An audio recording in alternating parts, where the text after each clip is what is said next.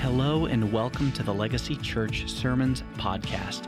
At Legacy Church, we help people find their identity in Jesus and their place in His mission to impact the world through the gospel. We ask that you grab your Bibles, listen up, and we hope that you hear a great word from the Lord today. Well, good morning.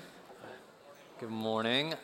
We've indicated that today we're going to try something a little different. We're going to spend some time in reflection. You may have noticed it on your worship guide as you came in. That's why we gave you one this morning, so you could follow along and get the flow of what we're doing today.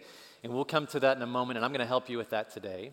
I do want to remind you about the survey that I sent out a couple of weeks ago in our church newsletter. I told you I wanted you to take a look at this survey called the State of Theology. That the ministry has been tracking the beliefs of church-going people in America, people who identify as Christians. And if you took a look at that, you might agree with me that we'd call it the Sad State of Theology survey, because it revealed that people who are Christians in America struggle year over year with having a set of beliefs that we would call biblical. And if you looked at the survey, it showed that probably a lot of people had some understanding of the law, a basic understanding. You do this and you don't do that. That's what I get. But you might also have noticed that people had a harder time articulating who God is and what the gospel is about. Now, there's good news closer to home. If you followed along in the newsletter and went a little further in that email, then you saw we had a personalized version of that survey just for us. And the results would just be our results, and it was completely anonymous. And many of you took that, and I want to thank you if you took time just to participate in that. That was very encouraging, because one of the things that we noticed is that based on the answers you provided, we have a well above the national average relationship to sound doctrine, to biblical teaching. And I want to give you some examples of this morning. First example, on the national survey, 43% of people agreed with this statement. Jesus was a great teacher, but he was not God. You can see that. 43% of church-going Americans, people who consider themselves Christians, agreed with this statement. As opposed to our version of the study, less than 2% agreed with this statement. That's good. Of course, the problem with this statement is the part that it says he was not God, because Jesus claimed to be God. And if he's a great teacher, he would have missed that lesson altogether. He claimed to be God. His followers declared that he was God. In fact, the gospel requires that he's God because of the provision of salvation that he gives through his death and resurrection. It would be no good if he was not God, if he was just a man. And so we've got a great, comparison to the national survey. Here's a second example I want you to see. On the national survey, 70% of people, big number, strongly agreed, not just agreed, but strongly agreed with this statement: Jesus is the first and greatest being created by God. Maybe you can see something there that might not sound right to your ears. In our study, 9% of our survey said the same. And if you look at the Bible, what you find is that Jesus isn't created. The Bible says that he's creator, right? Colossians 1:16 says, "For by him all things were," somebody tell me, what does it say? Created, yeah. So he wasn't created, he was the creator. For by him all things were created, both in the heavens and on the earth, visible and invisible, whether thrones or dominions or rulers or authorities. All things have been created by him, through him, and for him. And you go to the Gospel of John in the first chapter, John refers to Jesus as the Word, and this is what he says: "In the beginning was the Word, and Jesus the Word was with God, and Jesus the Word was God." Verse 14, "And the Word, Jesus, became flesh, dwelt among us, and we saw his glory." Jesus is God the Son. He was not created. He's Jesus the God the Son. He's God the Son, and he was always like that. He's always existed in that form for all times. There's no beginning, no end. That's why Jesus says, "I'm the Alpha and the Omega," because there was nothing before him and there will be nothing after him. He is all of it. That's how he is. Third example, from the national survey, 51% agreed that the Holy Spirit is an impersonal force. Not a person, just a power, right? 5% of our survey agreed with this. And I want you to take time looking at this in your own Bibles. You find that the Bible gives us so much help in understanding that the Holy Spirit is not just this impersonal force or this power that we tap into or engage with, but he's a person. And we see that because all of the pronouns referencing the Holy Spirit, there's never an it. It's always he, the Holy Spirit. And we find over and over again that the Bible says that he can be sinned against, he can be lied to, he can be obeyed, and we're to honor him. And you don't obey a power, and you can't lie to a force, but you obey a person, and you can lie or choose to honor a person. Romans says that he has life. 1 Corinthians says that he has a will, and he is omniscient. And when you get to 2 Corinthians, we find that every bit of transformation that you've ever experienced in your life, anything in your life that has helped you go from that old self to that new self, when you're becoming more like Christ, 2 Corinthians 3 says it's because of the Holy Spirit. This is from the Spirit who is the Lord. He's a person. Now, the reason, I just selected a few from the survey, but the reason that I sent you the survey really has less to do with did you get all of the right answers. That's a point, that's a purpose. But my purpose in sending you the survey was more to stir up our minds about the things that we believe and why we believe them. And really to try to imitate, in some ways, what Peter has done in 2 Peter chapter 1 as we continue following along in our study. What he did is he's writing to all of these Christians who are scattered throughout the Roman Empire, who are facing very difficult times. And he writes to them and first reminds them that they have received faith by the grace of God. Then he says, for those who have received faith by the grace of God, you have been given in Christ everything that you will ever need to face anything that comes at you in this life. You have it. It's been given to you in Christ.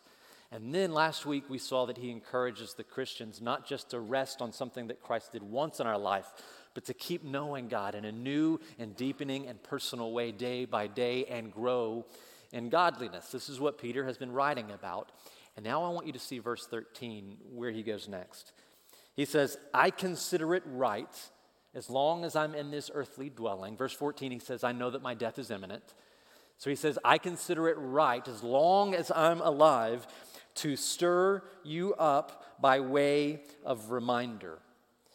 In other words, Peter says, I think the best thing that I could do with my remaining days, as long as I have them, as many as I have, is to stir up in you all of the things that I've been teaching you, all of the things that you are claiming to believe. And my hope is by stirring your minds and your affections for the works of Jesus and the promises of Jesus, that you would build more and more hope in the power of Jesus to be at work in your life, so that when you wake up each morning and you go into your day, your life might be actually marked by the grace of God and the truth of God, and by that new mind and that new nature and that new power, that your life would actually be different and not the same that it was.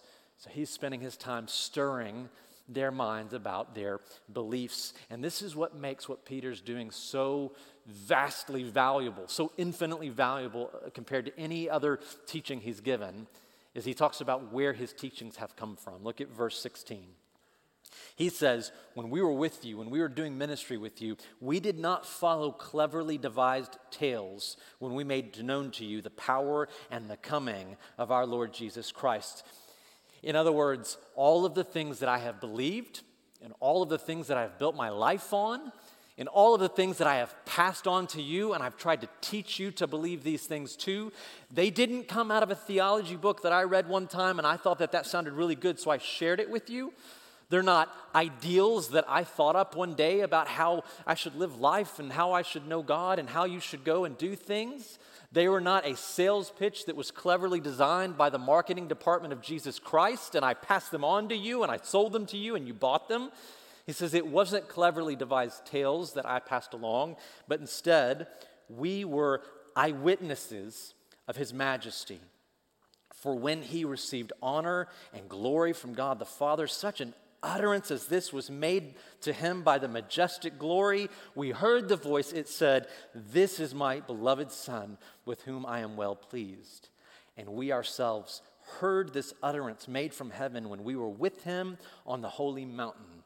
And you may mark right there that holy mountain in verse 18, and right next to it in your notes, Matthew 17. It's a historical moment. It's a geographical moment. It's a personal moment in a story that we call the Mountain of Transfiguration, where Jesus took Peter, James, and John with him. Those are the only three that went with him up to a mountain. And in this place, it's almost as if the flesh which he came into when Jesus came to earth was peeled back for a moment. And what they saw was the fullness of his glory that he had had for all time, from all eternity.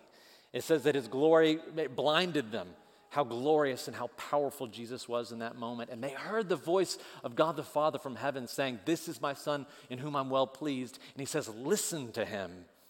It would be good for you to listen to him. And Peter, James, and John, they didn't want to go. They just wanted to stay in that moment because it was so beautiful and powerful. And Peter says, listen, I was there.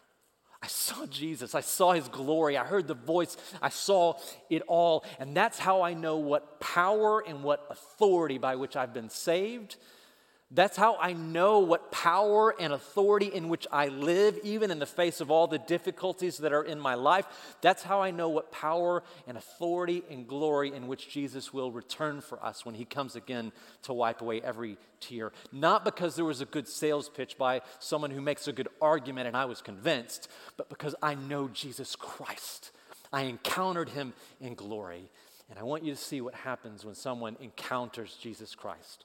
Verse 19, knowing Jesus like this, so we now have the prophetic word made more sure. Somebody say more sure.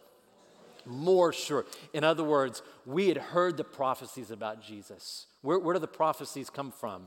They were written down in the scriptures. God gave his word to people, and they became our scriptures about who Jesus is and about who we are and our need for him.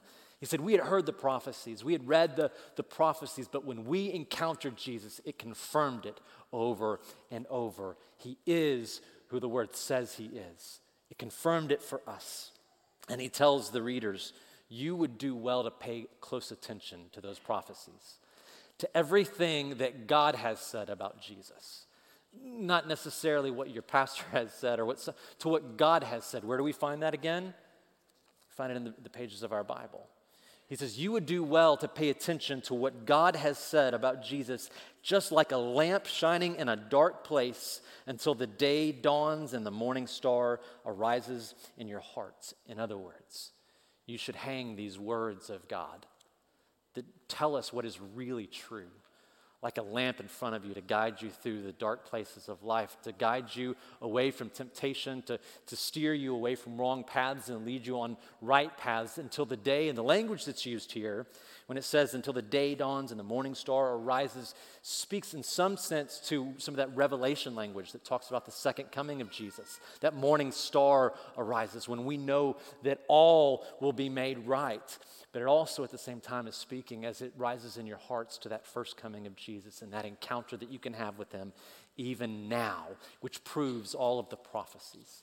That you can have now a knowing, a deepening, and a personal relationship with Jesus that proves through all of the fake news and the false narratives in this world that he is the glorious one, he is the powerful one, and he is the one who gives life.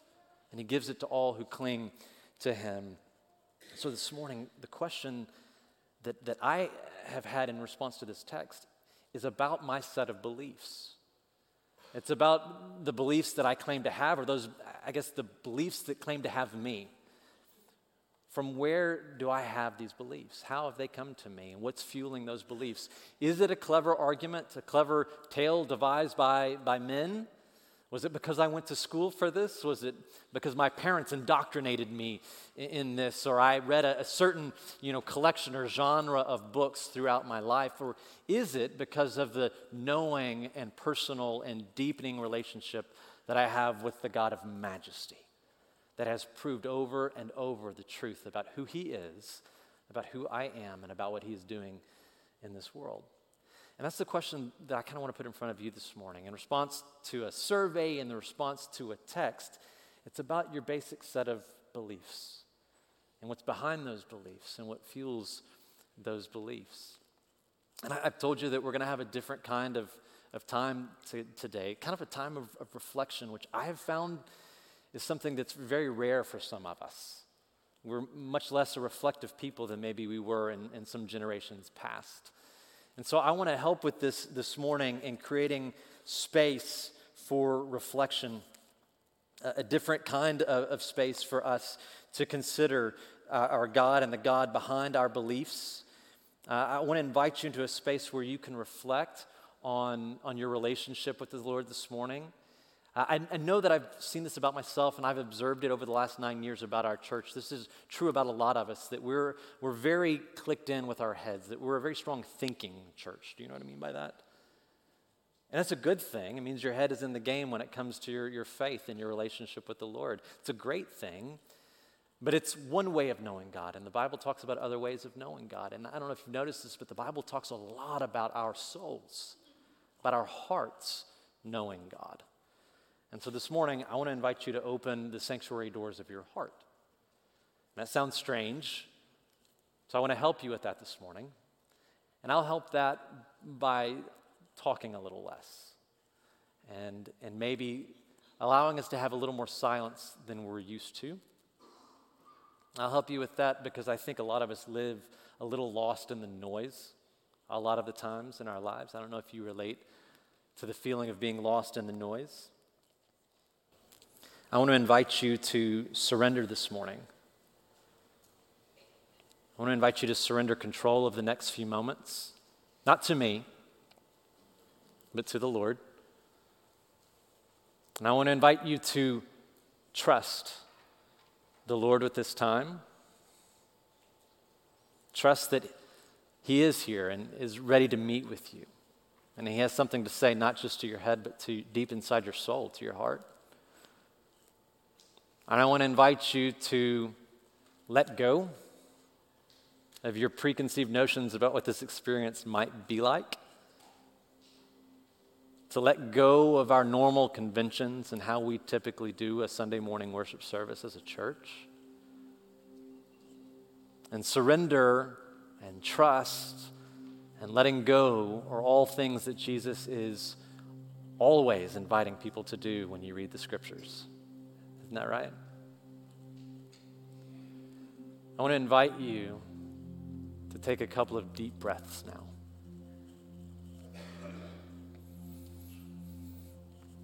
I want to remind you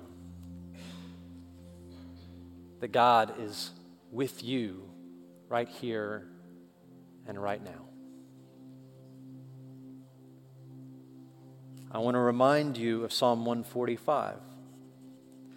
The Lord is near to all who call upon Him, to all who call upon Him in truth. The Lord is near. I want to remind you of Psalm 73. It says, the nearness of God is my good. Let that resound in your mind. The nearness of God is my good. I have made the Lord God my refuge. God is present with you here and now. The God who knows you, the God who loves you, the God who saves you, the God who keeps you.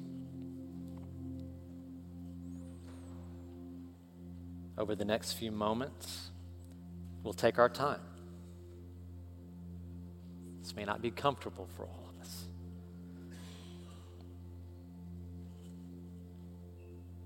There'll be 4 prompts that come to the screens, one by one. And with each prompt, there's an invitation. And the invitation isn't to the hard work of mental processing. That's where I go when I see a question or a prompt. But it's an invitation to commune with God, to meet with the living God. This time isn't about me telling you what to believe. This time isn't about a survey telling you what you should believe. But this time is about you knowing you're welcome here. And you're welcome in God's presence through Christ. That you're welcome to meet with the living God who loves you, who desires to hear your voice. It's an invitation for that small, still voice inside of you, that inner voice, those inner thoughts, to come out from that place that maybe they hide sometimes and to begin to feel safe before the Lord. So we'll have 4 prompts this morning. And as they come up, I invite you to meet with the Lord.